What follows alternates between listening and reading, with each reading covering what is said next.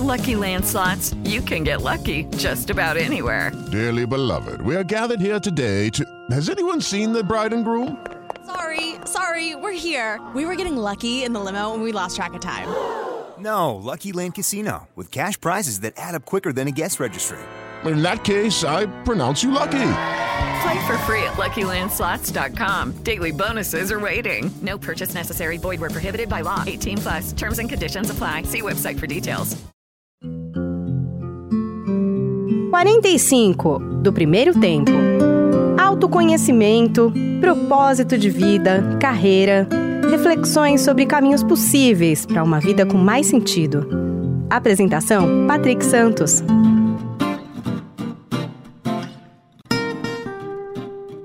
Olá, seja bem-vindo ao podcast 45 do Primeiro Tempo. Toda semana um papo muito legal aqui com pessoas inspiradoras que têm muito a nos ensinar, compartilhar suas histórias nessa nossa jornada do autoconhecimento. Bom, antes de anunciar aqui o meu convidado de hoje, 2 rápidos recadinhos. O primeiro deles é só para avisar que foi reativado o canal do 45 do Primeiro Tempo no YouTube.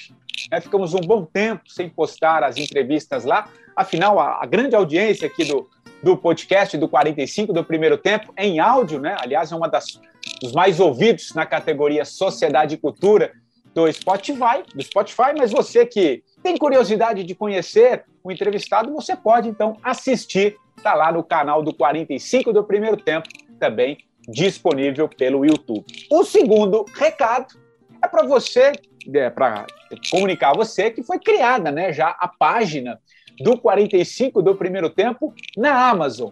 Vejam só, com todos os livros indicados pelas pessoas que já passaram aqui pelo podcast.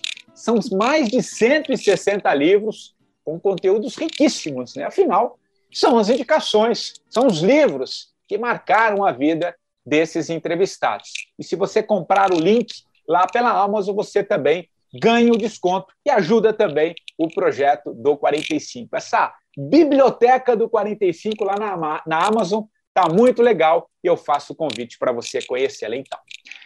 Bom, recado dado, vamos ao papo desta semana, porque eu tenho certeza será muito legal. Olha só, o meu convidado de hoje costuma dizer que o nosso corpo está ligado a uma sabedoria muito profunda e que, ao ouvi-lo, podemos encontrar a chave para uma vida mais equilibrada. Dono de uma alma buscadora, tendo feito cursos, vivência e estudado aí com alguns mestres ao redor do mundo, esse meu convidado de hoje traz o autoconhecimento para uma conexão muito interessante entre mente e corpo. E um bom caminho, segundo ele, é saber trabalhar a respiração. Eu estou falando do terapeuta, especialista em EFT, que é uma espécie aí ele vai explicar, acupuntura psicológica, o Jai Reis, autor de um livro deliciosíssimo também, A Solução da Respiração, o que toda pessoa comprometida com a sua saúde física, mental e emocional precisa saber. Tudo bem, Jai? Que legal, cara, tê-lo aqui no 45, cara. Tudo ótimo. Obrigadíssimo pelo convite, Patrick. Quanta coisa, hein, bicho? Quantas coisas você fez aí nessa tua... Você tá com que idade, Jai? 50, tô com 50 agora. Tá novo ainda, pô. Não, eu comecei há pouco. Começou há pouco, né? Ô, Jai, cara, a gente pode começar... Claro que as pessoas vão conhecer um pouquinho aqui a tua história, eu acho que você tem que passar por ela para a gente entender um pouco. Cara, mas eu achei muito legal o teu trabalho e por isso que eu quis convidá-lo aqui para o 45, porque você trabalha com autoconhecimento já há muito tempo, dentro do seu processo, né, como você estava me dizendo antes da gente gravar. Cara, mas eu acho muito legal a forma como você traz para o mundo do corpo mesmo, da nossa existência aqui, desse momento, da Terra. Né? Parece que se assenta um pouco um autoconhecimento. Nada contra quem busca outras formas de trazer o autoconhecimento, e tantas pessoas legais passaram por aqui, mas me chamou muita atenção dessa sua pegada. Conta um pouquinho, como é que você trabalha esse autoconhecimento numa questão muito mais ligada ao corpo, à respiração. Conta um pouquinho e, claro, passando pela tua história, cara, que acho que isso vai ser legal. Vamos lá. O corpo não mente, né, Patrick? O corpo ele é muito franco. Ele é muito franco. Você pergunta para ele. Se você fala com uma pessoa e ela está com alguma carga com você, ou se ela não está bem, ela até pode falar alguma coisa, mas você recebe a informação que o corpo dela está comunicando. A gente vive numa cultura que ela enfatiza muito o conhecimento daqui para cima. E eu acho bárbaro, eu acho que faz parte, é importantíssimo. Eu costumo dizer que informação de qualidade é muito importante. Agora, transformar a informação em conhecimento é na vivência. E a vivência vai envolver corpo. Né? Enquanto a gente estiver aqui, encarnado, tem um corpo. E o meu trabalho com a respiração, isso nunca veio. Eu achei ótimo. Eu estava brincando antes de começar a gravar, de que eu estou em período sabático há 30 anos, né? Comecei com 19 anos. Sensacional, Então, cara, eu estava muito perdido, muito assustado de começar a minha vida, e eu sabia que eu não me identificava com nada do que estava se apresentando no mundo. E eu sempre li muito, eu adquiri esse hábito com o meu pai, né? Assim, eu fui um cara, eu li Platão com 15 anos, enfim. Uau. O hábito da leitura sempre esteve presente comigo. E com 18, 19 anos, eu entrei em depressão, porque tinham várias coisas acontecendo na minha vida, e muitas coisas não acontecendo, e muitos sonhos que eu achava que seriam impossíveis de eu viver, e eu estava num estado deplorável. E eu fiz uma profunda... Hoje eu entendo que foi uma profunda oração, foi uma comunicação muito, muito sincera com a existência. E a existência ouve. A gente pergunta, ela responde, cara. A gente pergunta com o coração, a existência responde. Foda isso. Pouco tempo depois, cara, eu conheci uma galera que trabalhava com as meditações, eu fui lá, me acolheram com o maior carinho. E uma das meditações eram respirações muito ativas.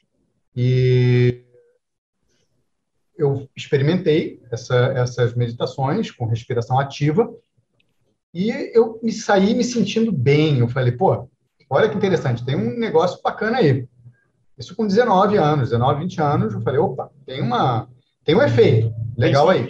Tem sentido. Tem sentido, exatamente. E vida que segue, fui seguindo. No final dos anos 90, eu já tinha visto muita coisa, eu fui para a Califórnia. E na Califórnia tem uma escola que mudou minha vida, que é uma escola, chama-se Brima Bodywork, que é um trabalho corporal, na realidade é uma filosofia prática. Brima é um trabalho corporal, mas é uma filosofia prática e ela mudou a minha vida. Eu tive uma base de uma experiência tão simples, tão direta, tão conectado com gente de verdade, com uma experiência direta, que isso marcou. Eu sou vinculado à escola, me tornei instrutor, eu estou em contato com eles direto, porque é sobre a gente atualizar essa conexão mente-corpo aqui e agora, de uma maneira muito simples, sem lalalândia, saca? E essa simplicidade, eu entendo que a gente, quanto mais pratica, mais a gente se abre para esse saber que é disponível para todos nós, mas que quanto mais a gente funciona a partir de uma separação da cabeça do corpo, mais a gente perde essas informações dessa gigantesca biblioteca viva que é o planeta Terra. Esse universo de informações, esse universo, essa riqueza possível, disponível em todos os níveis, e que a gente criou uma cultura coletiva de miséria. Saca? Então, a partir do momento em que a gente começa a usar esse conhecimento como recursos para a gente, é óbvio que a gente vai desenvolvendo mais autonomia pela nossa jornada aqui e pela nossa contribuição aqui. E são coisas que me marcam muito. Eu tenho muito esse olhar carinhoso para o que vai trazer autonomia para as pessoas se responsabilizarem pelas suas vidas, para terem mais clareza do que elas estão fazendo, para cuidarem mais da sua saúde, e que, portanto, uma pessoa melhor consigo mesma, bem consigo mesma, é óbvio que ela vai poder contribuir mais do que uma pessoa amedrontada, de que uma pessoa cheia de necessidades, de que uma pessoa... Percebe? Então, assim, isso tudo dentro desse pragmatismo de mente conectada com o corpo. Porque a gente pode mudar tudo. E o corpo, ele tem, dentro da sua sabedoria, muitas informações que basta a gente aprender a trabalhar com ele. Exato. É isso que eu ia te falar. É isso que eu queria trazer um pouco esse ponto. Você falar um pouco, o corpo. Você falou que o planeta, né, a Terra é uma biblioteca viva. A gente está, o organismo está vivo. O corpo também, porque ele faz parte disso, né? Nada está separado de nada. E fala um pouco do corpo, cara. Assim, o que todas as respostas estão ali, né? Até porque quando você fala filosofia e prática, e você traz muito essa questão do corpo através da respiração, enfim, de tudo isso que você trabalha. E eu ouvi uma vez também, acho que de um lutador de MMA, um treinador, que ele falou uma coisa que eu nunca esqueci, que ele falou assim, o corpo está sempre no presente. Total. Cara, aquilo virou a chave. Está sempre no presente, cara. Fala um pouco sobre isso, cara. Total. Veja,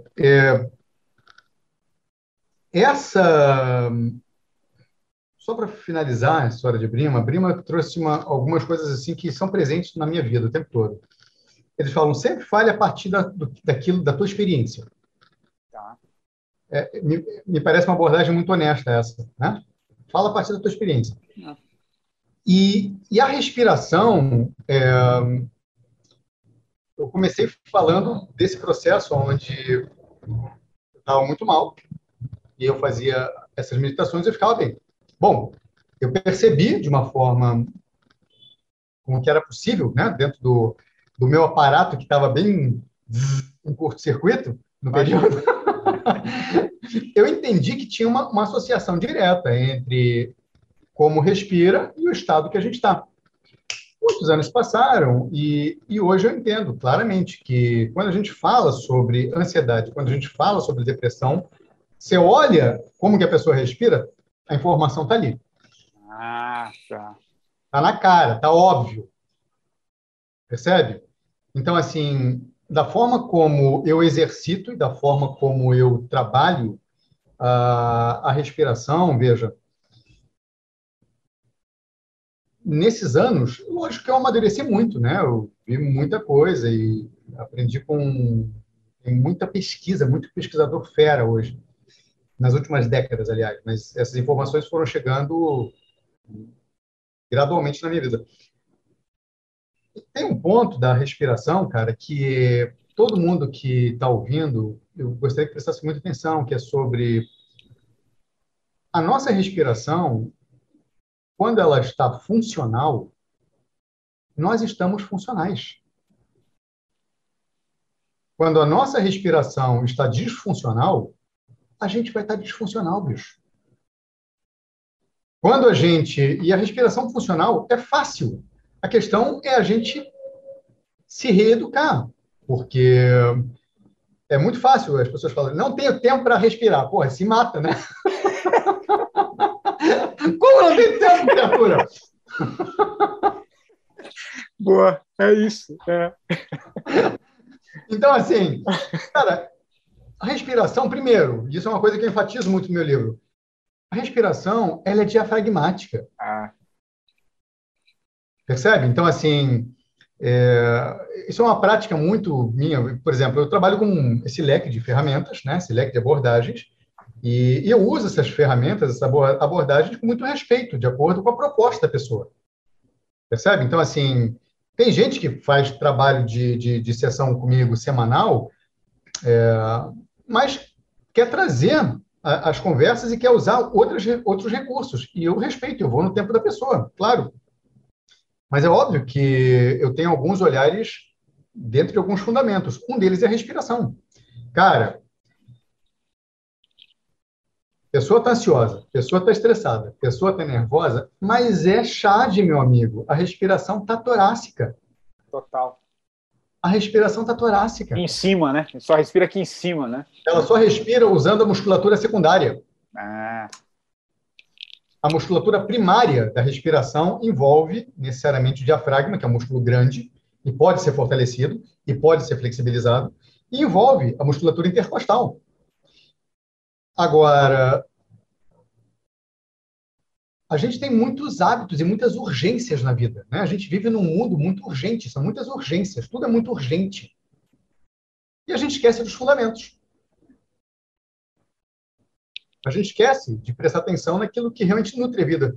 A gente considera a água garantida, a gente considera a comidinha no mercado garantida, a gente considera tudo garantido, até ter um ruim. Aí dá desespero, né? Meu Deus do céu! Com a respiração é a mesma coisa, cara. E isso é um modus operandi coletivo, cara. A gente não presta atenção na respiração, né? A gente não presta atenção em nada. Meu amigo, a gente é uma cultura alienada, a gente não presta atenção em nada. A desconexão com Gaia, a desconexão com a Terra, formou uma população com valores muito bizarros. Isso é uma coisa muito chave para a gente olhar, porque, assim, ora, se a gente... Presta atenção comigo. Se a gente trabalha a respiração e ela facilita o nosso processo cognitivo, a gente pensa melhor.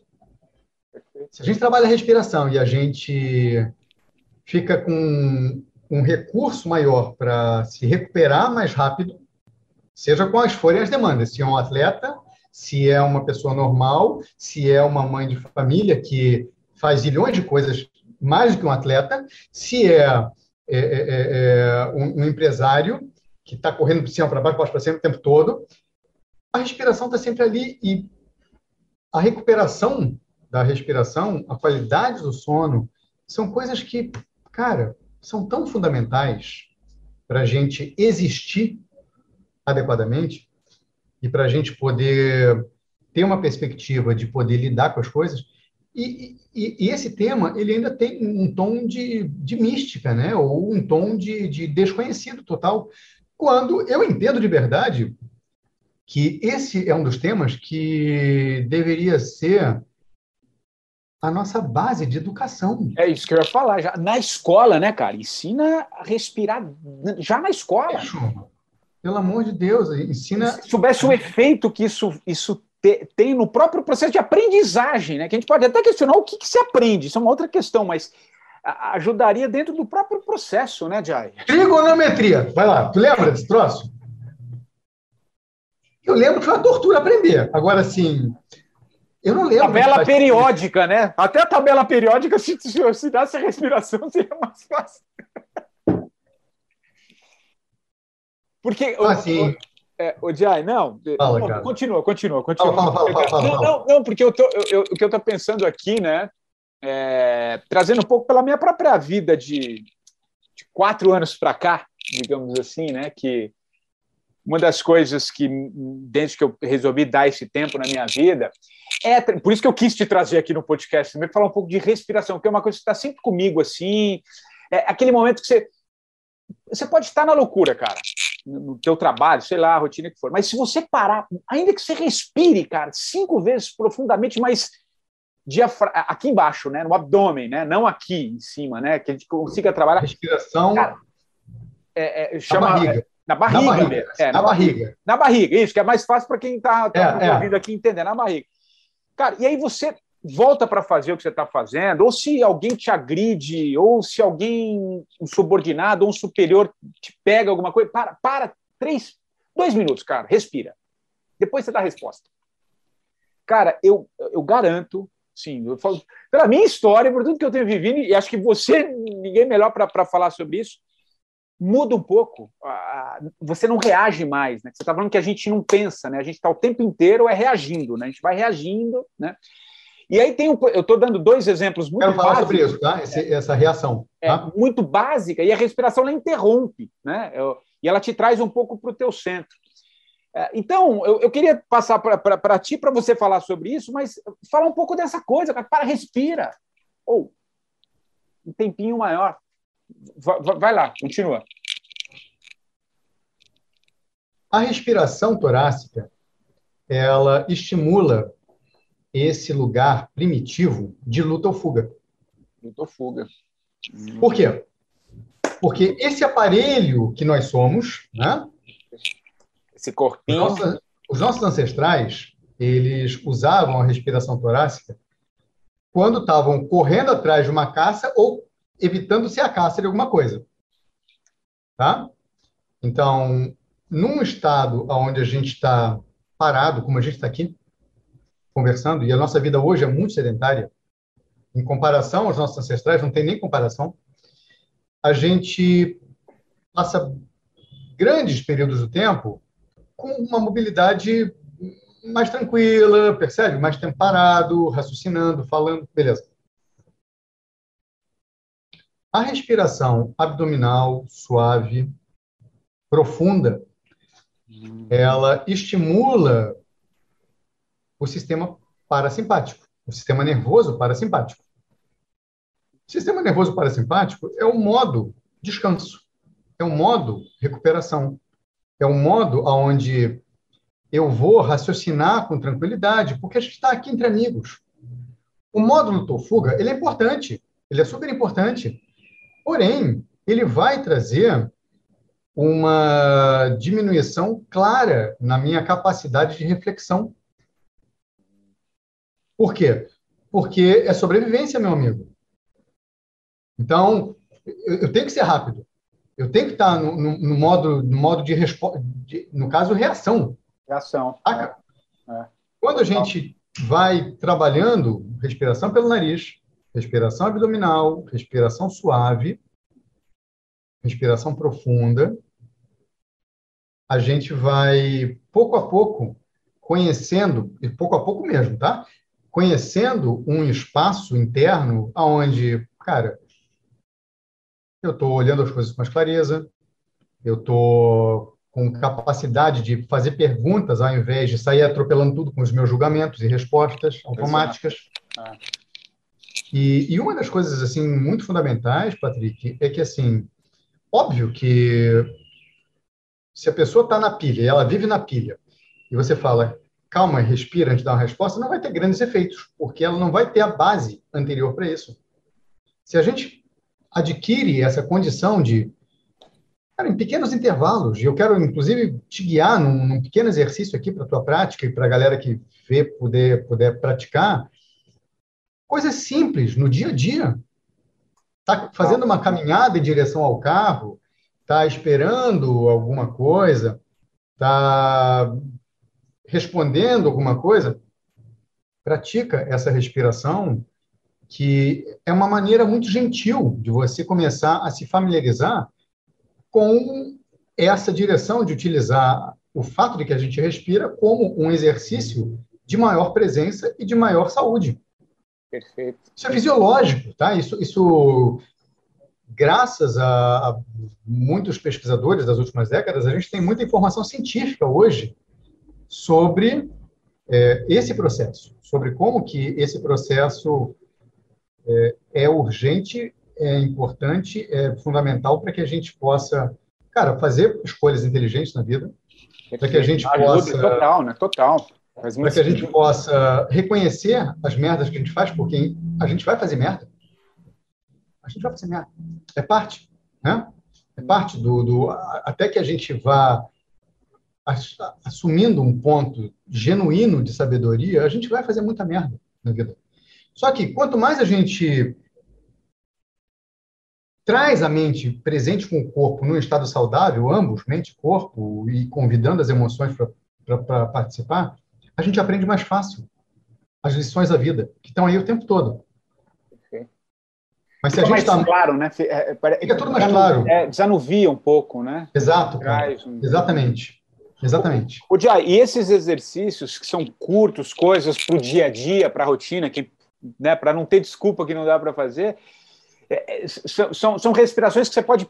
você trazer atenção para a tua respiração de uma forma mais profunda. Que tipo de exercício, assim, dessa rotina que você falou que dá para trazer? Que seria... 2 minutinhos aqui agora contigo. Vamos lá. 2 minutinhos agora contigo, marcando no cronômetro. Boa, vamos embora. Começa a trazer a tua atenção, nesse momento, só para a respiração pelas narinas.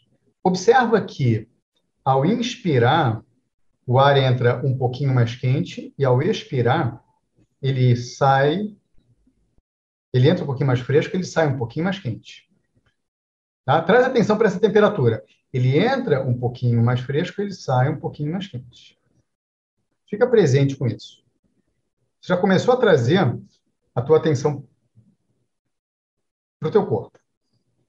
Relaxa o abdômen e mantendo essa respiração só pelas narinas. Ao inspirar, suave, tá? Expande a barriga. E ao expirar, só relaxa e deixa a expiração acontecer. De novo, bem presente só com isso. Traz essa direção muito simples para a tua mente. Expande a barriga. E ao expirar, relaxa. Coloca as mãos nas costelas. Expande a barriga e as costelas, suave. Ao expirar, relaxa.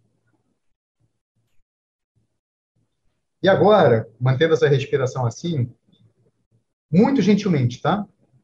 Diminui um pouco a velocidade da respiração. Traz a respiração mais suave. De forma que ela está profunda, mas ela está suave. Visualiza como se tivesse uma vela a 3 centímetros abaixo das suas narinas, e ao soltar o ar, a velocidade não chega nem a balançar a chama da vela. Ok, 2 minutinhos. Observa qualquer pequena mudança que aconteceu. Para mim ficou, eu faço um pouco esses exercícios, gozado que a hora que você trouxe o exemplo da vela, né, não tinha pensado sobre isso, é como se fosse uma coisa natural, né, e fica, você não mexe a vela, o que eu quero dizer é o seguinte, você respira, né, e você sente o teu corpo de uma forma um pouco mais leve, eu senti um pouco uma coisa mais leve, mais natural. Não sei se você foi fazendo esticar, né? Depois, a hora que você fala, vai diminuindo, imagina a vela. É como se esse soltar, que você diz até que ele sai um pouco mais quente, ele não mexesse essa chama da vela mesmo, mas ao mesmo tempo eu estou consciente dela. Exato, cara. Não sei, é essa sensação que eu tenho, porque o abdômen tem, né? Quando você contrai, você está exercitando. E eu lembro até de um exemplo de bebê, né? Você já viu um bebê respirando, ele respira pela barriga, né? Ele respira por aqui em cima. É prazeroso respirar pela barriga, exatamente, cara. É prazeroso. Acho que essa é a palavra que faltou, talvez, nesse final do exercício. Interessante, cara. É prazeroso. Estar no corpo saudável é prazeroso. Que interessante, cara. Muito, muito, muito legal. E aí o que acontece? O fato da gente, primeiro, ficar de pé já é um desafio. Porque, assim, o bebê, ele está na posição horizontal o tempo todo. À medida que a gente vai ficando de pé, já tem um desafio. E à medida que a gente vai passando pelo próprio processo natural da gente aprender a socializar, aprender a falar, aprender as regras, aprender o que pode, o que não pode, e ir para a escola e ter essas cobranças, a gente vai perdendo a conexão com a respiração natural, que é diafragmática e que é pelo nariz. Perfeito. Então, exercícios simples como esse, eles vão dando informações. O teu corpo, ele fala de uma forma muito simples. Gostei, estou me sentindo bem. Não gostei, estou me sentindo mal. Se a gente vai dialogando com o corpo e vai se movimentando com aquilo que o corpo sabe que é bom para ele, a gente vai naturalmente fazendo boas escolhas. Todas as respostas estão aí, né, cara? Acho que isso é muito, muito, muito legal, né? E acho que o ponto que você trouxe há pouco, né, de quando você trabalha melhor essa respiração, né, no teu corpo, né, em você, as suas decisões, de alguma maneira, elas são mais assertivas, né? Você elabora, você trabalha a sua intuição, né? Você trabalha uma boa resposta para algo que você tenha que fazer, um texto que você tenha que programar, alguma atividade, né? É como se você tivesse... É momento presente, né? Acho muito interessante. Né?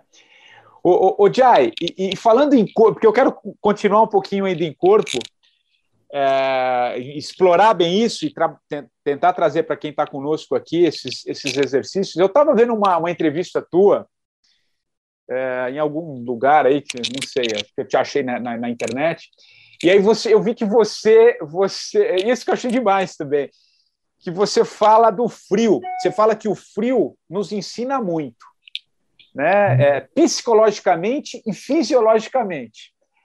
E aí, cara, eu vi porque é uma atividade que eu me propus a fazer já há uns 6 meses, talvez um pouco mais, tomar um banho frio de manhã. Boa! Já faz um tempo. E, cara, isso começou. Na hora é um negócio que te dá. Agora já tá mais. Agora o tempo foi passando, fui trabalhando, tá melhor, tá legal. Não que seja prazeroso, mas eu já não sofro tanto. Mas a sensação pós-banho, né? Sei lá, aqueles primeiros 10, 15 minutos, é uma sensação muito boa. Né? Super. E aí eu vi. Por que eu estou te falando isso? Por isso que eu quero explorar muito você, o corpo. E aí, nessa entrevista, eu vi que você faz isso há 30 anos, sei lá, de tomar, sempre é banho frio, e você fala um pouco desses benefícios, que eu queria que você falasse, por que disso e por que dos benefícios psicológicos e fisiológicos. Né? Então, eu queria trazer você para explicar um pouco isso, que eu acho legal para a gente continuar explorando o corpo aí, cara. A primeira coisa quando a gente faz uma exposição voluntária ao frio, a gente está criando um estresse de curta duração.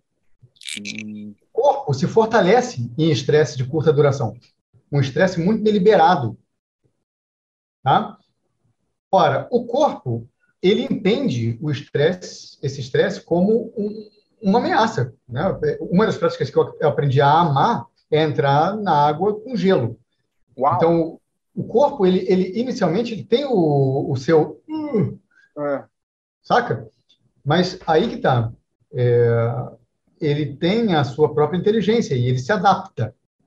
Se a gente não for nem radical, né? E se a gente souber se preparar e souber trabalhar com essa gradualidade, o corpo vai se fortalecendo nesse processo. Por que isso é bom para a mente? O frio tem um efeito absolutamente químico no nosso corpo. Ele libera imediatamente, assim que a gente entra em contato com o frio, ele libera noradrenalina, ele libera adrenalina. E a noradrenalina é um neurotransmissor que tem alguns efeitos. Um deles é a gente fica mais alerta. Na hora, Hã? Então, ele dá esse comando que a tua mente fica mais esperta. A noradrenalina é tão importante que em psicotrópicos, que são utilizados pela indústria farmacêutica, ele está presente em alguns remédios que são utilizados para a depressão. Então, quando você expõe o teu corpo gradualmente ao frio e você lida com o desconforto inicial, o teu corpo ele vai aprendendo a se adaptar ao frio.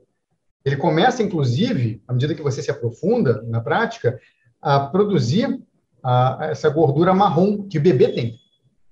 Olha. Bebê tem gordura marrom.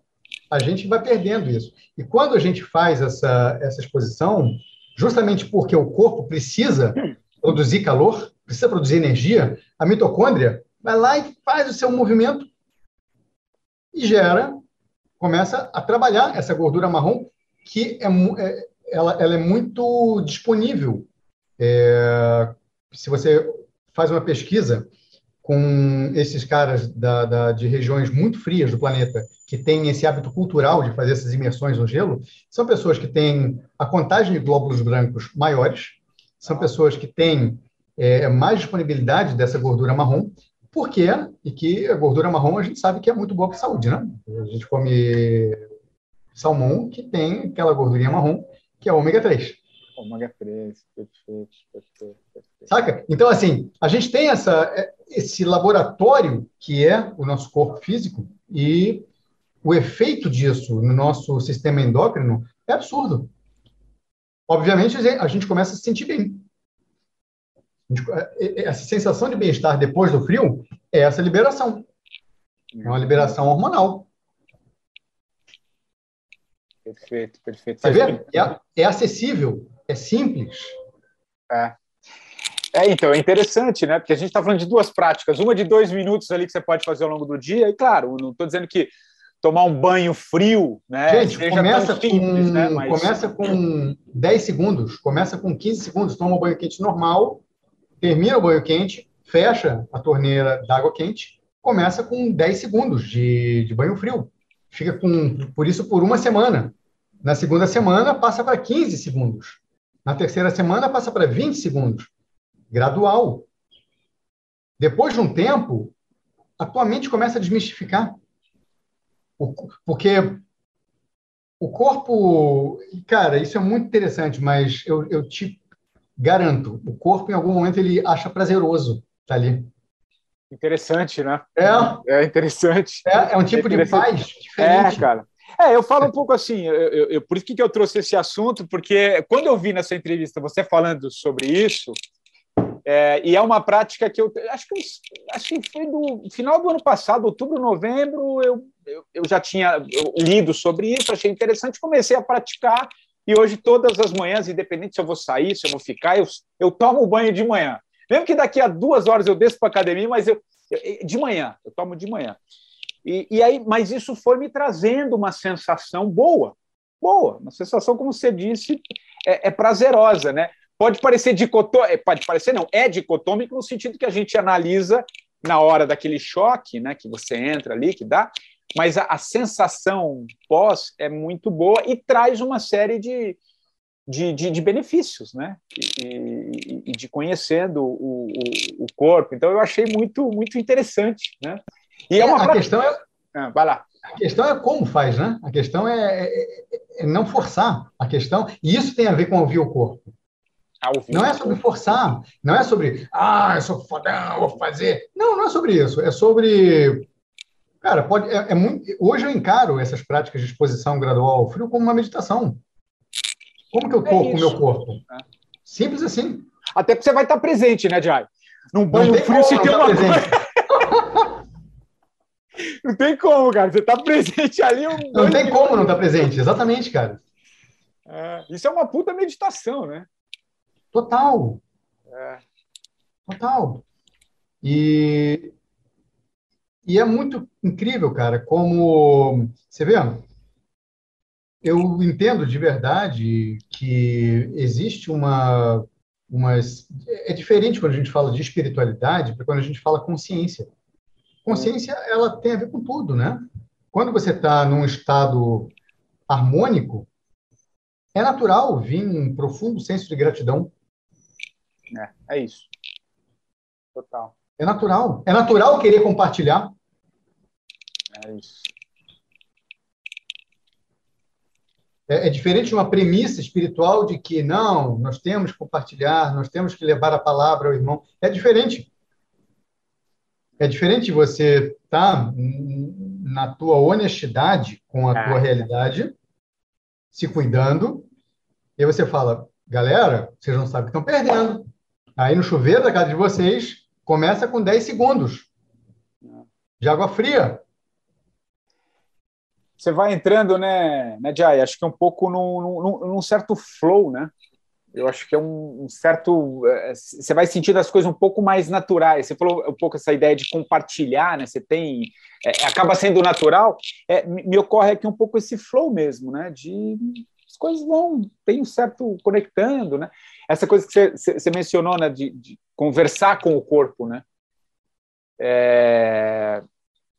Porque ele está o tempo inteiro ali te dando recado, né? Alguma coisa, por exemplo, já que a gente ele é muito sábio, né? Então ele fala, de vez em quando ele fala, olha, não está muito bom assim, tá? Aí a pessoa dança, né? A pessoa tá desconectada, aí ela segue fazendo as coisas dela, aí ele começa a informar um pouquinho mais alto, né? Tá ruim, tá doendo. Em algum momento ele grita, estúpido, acorda. E ele grita o quê? Com uma doença, ele grita com alguma torção, ele grita com alguma dor crônica, ele vai gritar. Que é ele dando recado mesmo, né? De que eu tô falando hoje de manhã, por exemplo, eu gosto de comer um pãozinho de fermentação natural, mas hoje eu exagerei, bicho. Hoje de manhã eu comi uns 3 pedaços ali, depois eu tinha que escrever uns textos de manhã, cara, mas sabe quando ele falou, cara, o que você fez, bicho? Por que você... cara, mas é o tempo inteiro, só que, né, a gente vai naquele... E é interessante, né, porque a gente está falando de corpo, e acho que lá no começo do nosso papo aqui, você falou que a gente fica daqui para cima, né, no mental, né? Muito. E a mente está o tempo inteiro trabalhando, né, cara? Você ignora, né? Um estudo dos últimos 10 anos é a astrologia. Cara, por que tem... Tudo bem, realmente tem muita coisa para estudar, né? E a gente estuda lendo muito, a gente estuda trocando muito, e essa linguagem é aqui, né? Só que, assim, a astrologia, os nossos ancestrais aprenderam como?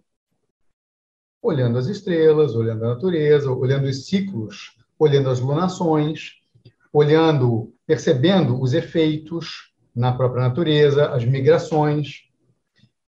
Cara, se a gente olha para esses elementos, tá tudo aqui. A questão é que a gente não sabe olhar. E aí, ao não saber olhar, ao não saber ouvir, a gente fica num universo de um excesso de informação que a gente se perde. E que, você vê, uma das pragas dessa época são as fake news, né? A pessoa posta um troço absurdo, mas as pessoas saem replicando e as pessoas saem acreditando.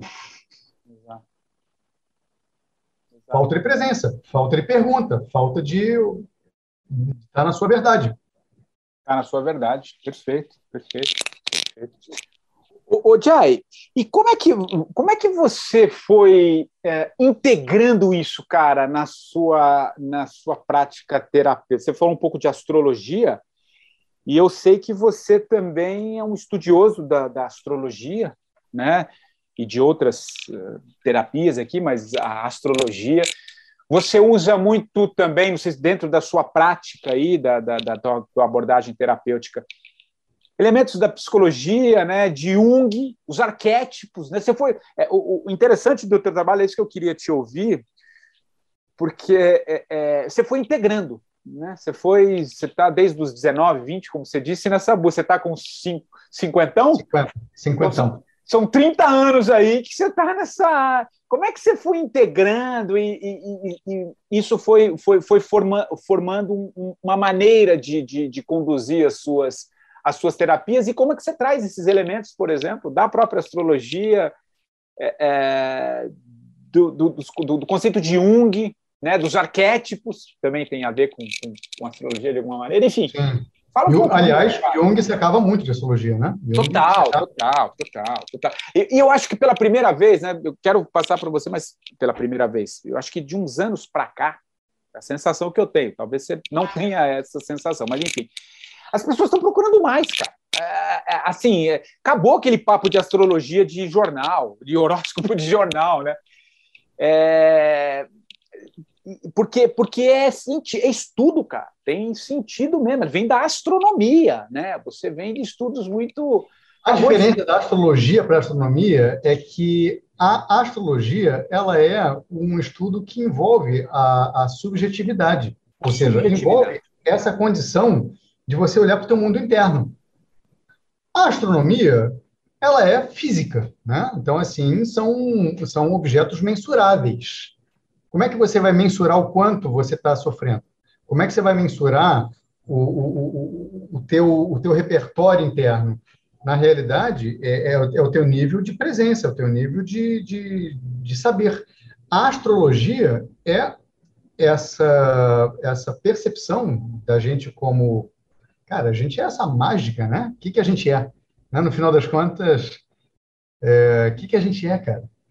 A gente é essa experiência toda e, ao mesmo tempo, dentro dessa subjetividade, cada um é único.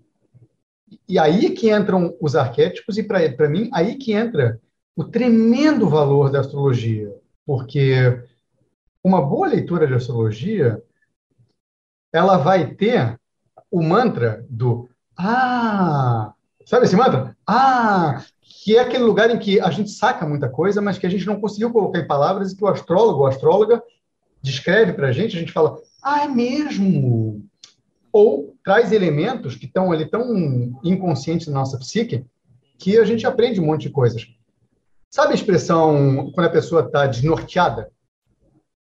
A pessoa está desnorteada, ela está sem rumo na vida, né? Ela não sabe para onde ir. E o que é interessante na astrologia é exatamente essa visão de, olha, qual é o teu norte de crescimento? Quais são as bases? Onde que você está no mapa do teu nascimento, no mapa natal?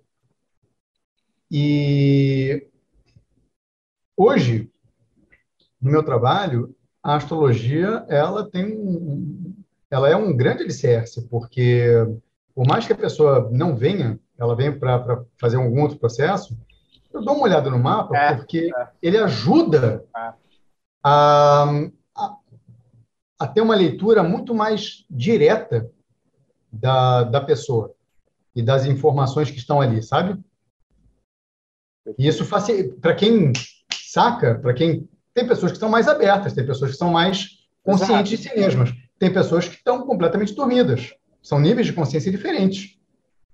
Então, algumas pessoas, elas têm essa capacidade, elas vão pegando mais rápido, e eu entendo como um tremendo acelerador para mim, enquanto terapeuta e enquanto buscador, continuamente, e para os meus clientes, né? Para os meus clientes, para os meus amigos, que é sobre usar essa linguagem simbólica, essa linguagem arquetípica, fazendo correlações com o nosso mundo subjetivo e com a nossa vida. Faz muito sentido. E interessante, né? Porque aquilo que eu te perguntei, né? Como é que você foi integrando isso na tua prática, né, terapêutica? E eu acho muito interessante, né? Que você vê. A gente começou o papo trazendo aqui para uma questão física mesmo, né? Corpo, respiração, né? Estamos trazendo alguns elementos que estão do campo da subjetividade, como você tá mencionando, né? A astrologia, né? Que faz sentido, uns vão mais, outros menos, mas você usa dessa referência, independente da pessoa que você está trabalhando, e estendendo um pouco mais nessa integração, a própria constelação familiar, que eu vi que também é uma das suas práticas, né?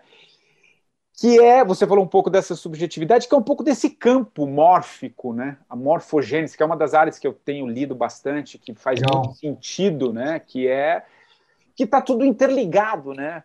Por que eu quero dizer te passar, né? A gente está falando de corpo, está tudo junto, cara. Está tudo junto, meu amigo. Está tudo junto. Fala sobre isso, cara. Porque você está vindo de 30 anos dessa busca aí, e sei lá quantos ainda você está trilhando, mas é uma coisa. Tudo leva a.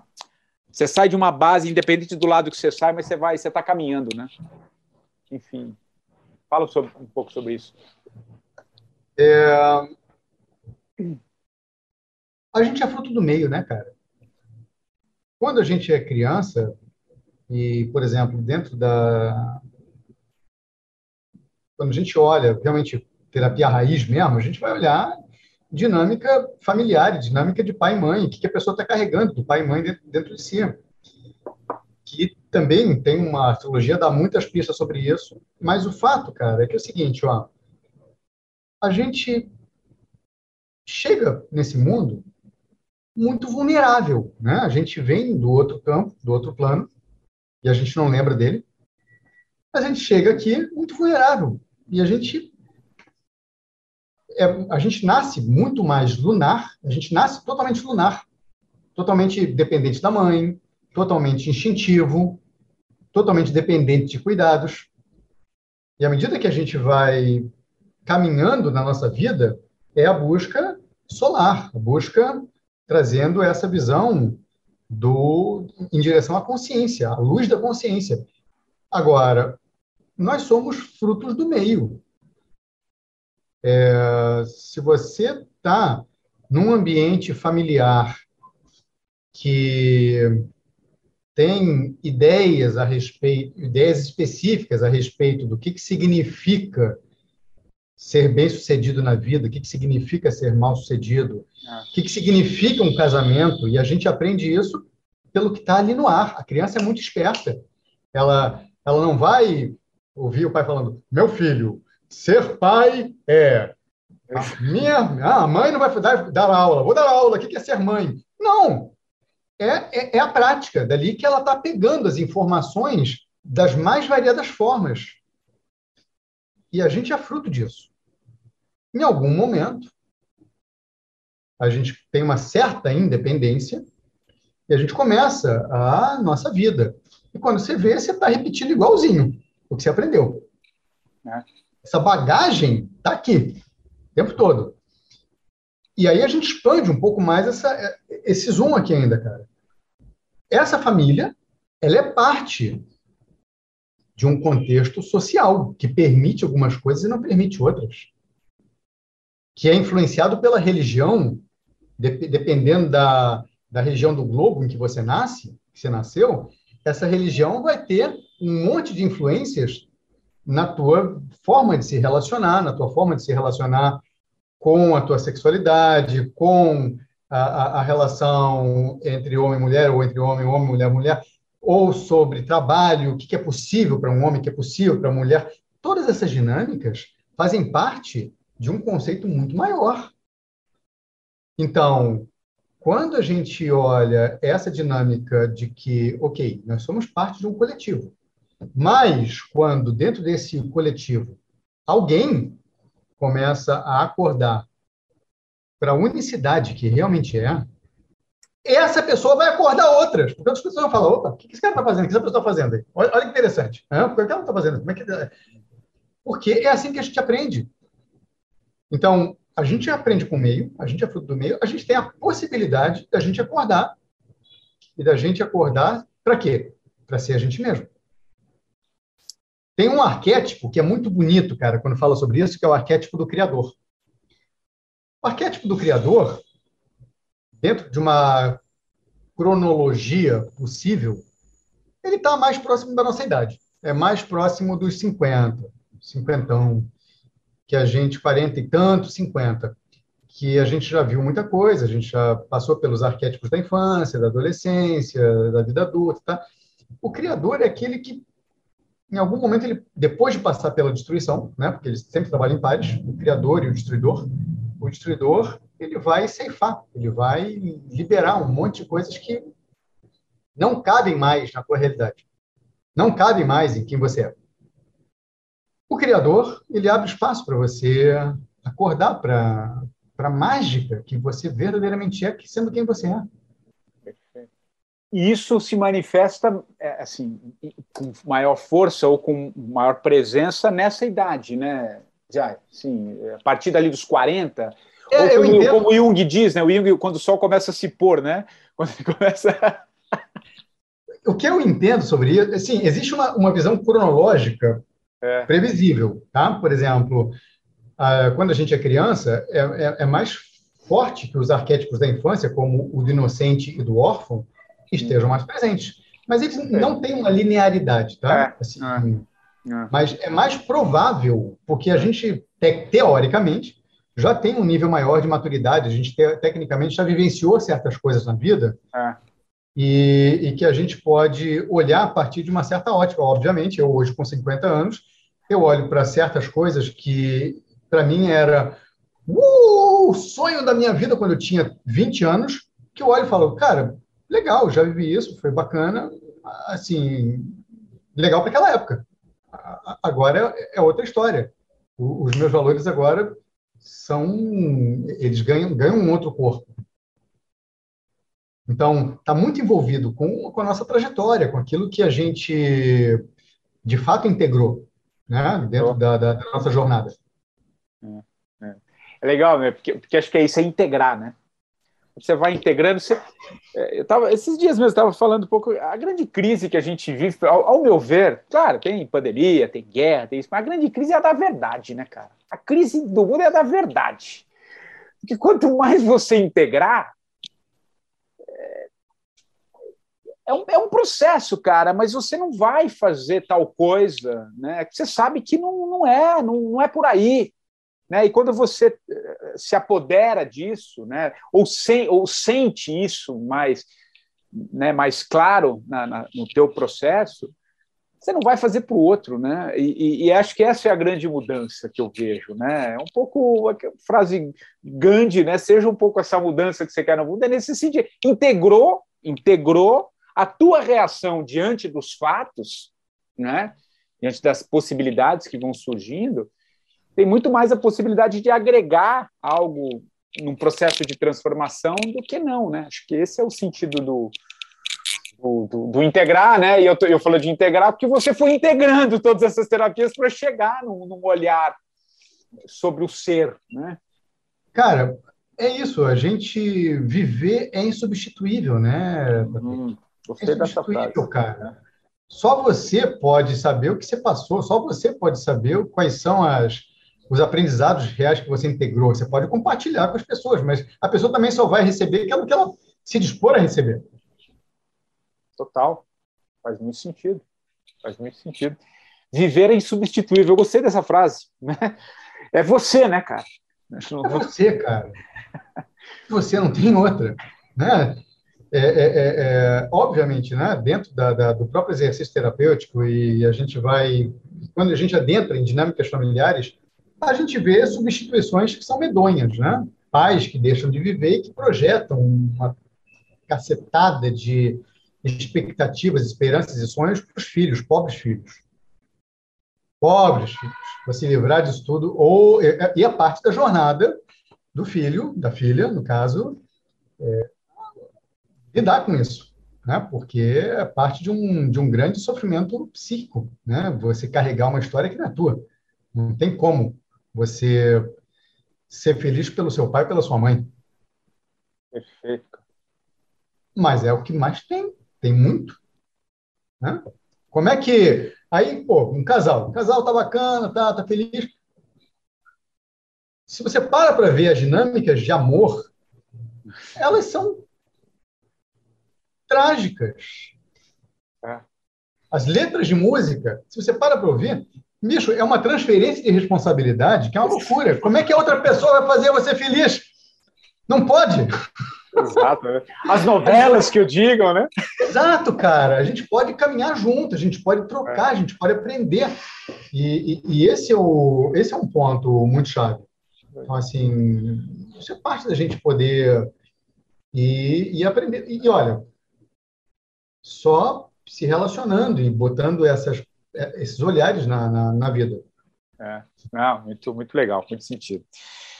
Pô, já, a gente está caminhando aqui, cara, tá uma delícia essa conversa aqui. Acho que a gente vai ficar mais um bom tempo aqui, quem sabe lá no segundo tempo.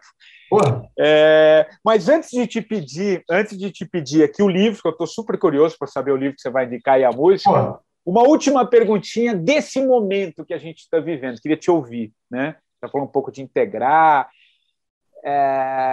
você falou um pouco dessas dinâmicas familiares, a gente estava falando um pouco ali da fase dos 50, 40, 50. O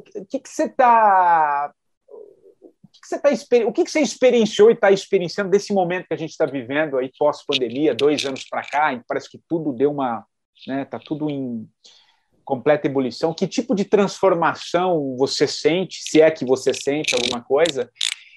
E já que eu falei de geração, estava falando um pouco dessa nossa geração, Como é que você vê essa nova geração que está vindo aí, com coisas mais rápidas, enfim, nascendo dentro de um outro tipo de comportamento? Enfim, queria te ouvir nessas duas coisas e aí para a gente encerrar o nosso papo, cara. Vai lá. Patrick, a gente está numa transição de era, né, cara? Transição de era. Astrologicamente, a gente está numa transição de era. E, por mais que a pessoa fale, isso é um papo de astrologia, bicho, observa, de 20 anos para cá, que a vida mudou. É isso. Observa, de 2000, final dos anos 90, que veio a internet que fazia lembra? Para conectar, até o que mudou na nossa vida nesses 20 anos, 20 e pouquinhos anos. Ano que vem, que eu entendo sobre isso, tem uma mudança astrológica forte. Plutão, que é um planeta geracional, ele fica muito tempo nos signos, o trânsito dele é muito lento, ele vai entrar em Aquário. Então, a gente vai ter uma tremenda aceleração de tudo que a gente está vivendo em termos tecnológicos, em termos sociais. Quando a gente fala sobre Aquário, a gente fala também sobre a imprevisibilidade aquariana, a gente fala sobre a visão futurística aquariana, a gente fala sobre os grupos. Então, eu exercito ter esse olhar para falar com os meus amigos e falar com as pessoas que a gente troca, que, gente, é sobre a gente reconhecer quais são os nossos grupos. Quais grupos que você se sente à vontade de ser você?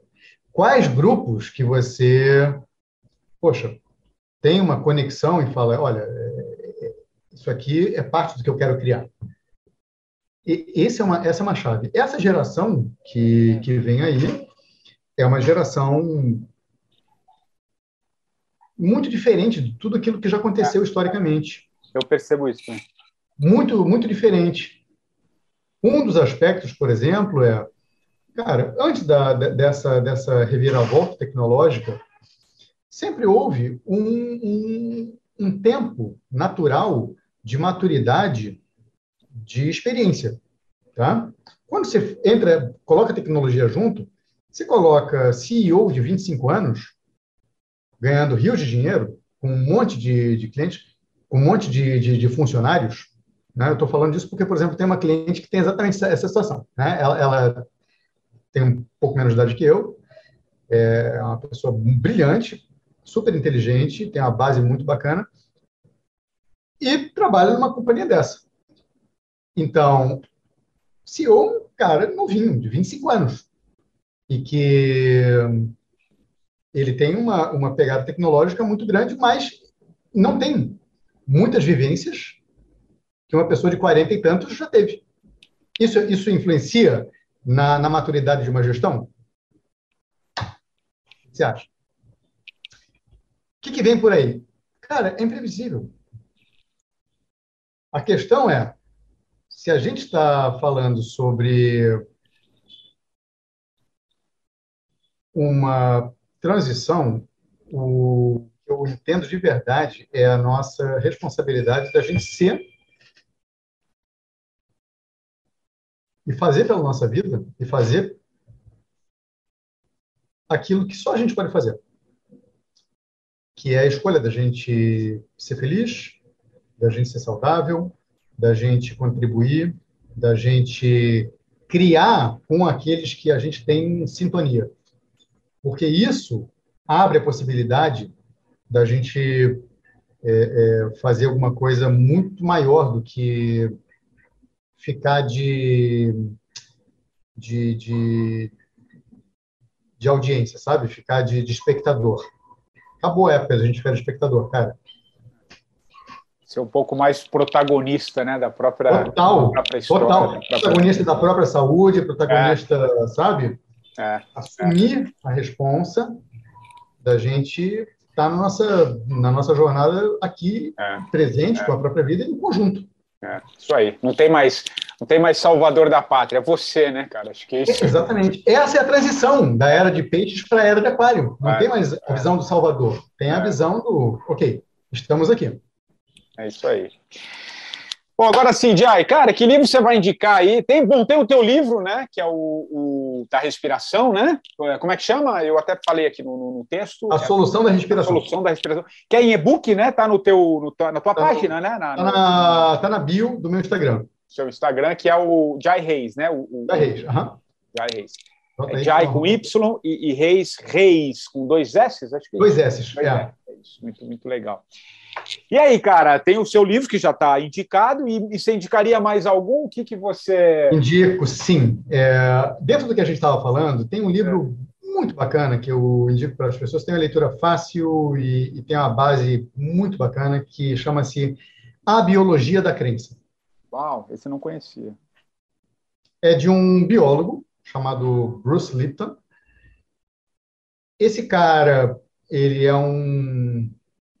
como cientista, ele traz uma visão de vanguarda no sentido de que as nossas crenças, sim, afetam profundamente a nossa biologia. E de que a gente, sim, tem poder de alterar de acordo com os nossos conceitos e com aquilo que a gente escolhe fazer. Ele é uma figuraça, esse cara é uma figuraça, então eu indico super esse livro. É uma leitura fácil e cheia de informações de qualidade. Legal, Biologia da Crença. Muito bom, gostei. E a música, Jai, o que você sugere para a gente encerrar aqui o nosso papo, cara? Andança. Andança, para mim, não é nem uma música. Andança, para mim, é um hino. Andança é um hino. Ela já saiu da classificação de música, no meu entender. Ela é um hino. Que maravilha, que delícia. Cara, queria muito te agradecer, foi muito bom a conversa. Legal, querido. Obrigadíssimo pelo convite. Muito legal bater papo contigo, cara. Muito gostoso mesmo, acho que tem muito aprendizado. Enfim, quem quiser vai conhecer um pouquinho a tua história, lê teu livro também, que quer aprender um pouco sobre respiração, tem muita coisa legal lá, e muito do que a gente conversou aqui. Querido, muito obrigado, viu? Grande abraço. Obrigadíssimo, tamo junto, tá? Tamo junto. Valeu, cara. E o 45 do primeiro tempo, você já sabe, volta na próxima semana, sempre trazendo um novo convidado. Se você quiser sugerir alguém, vai lá também no meu Instagram, que é o patricksantos.oficial, mande um recadinho lá no direct, quem você gostaria de ouvir aqui no podcast, quem sabe ele não chega aqui e também no entrevista. Tá bom? Um abraço e até lá.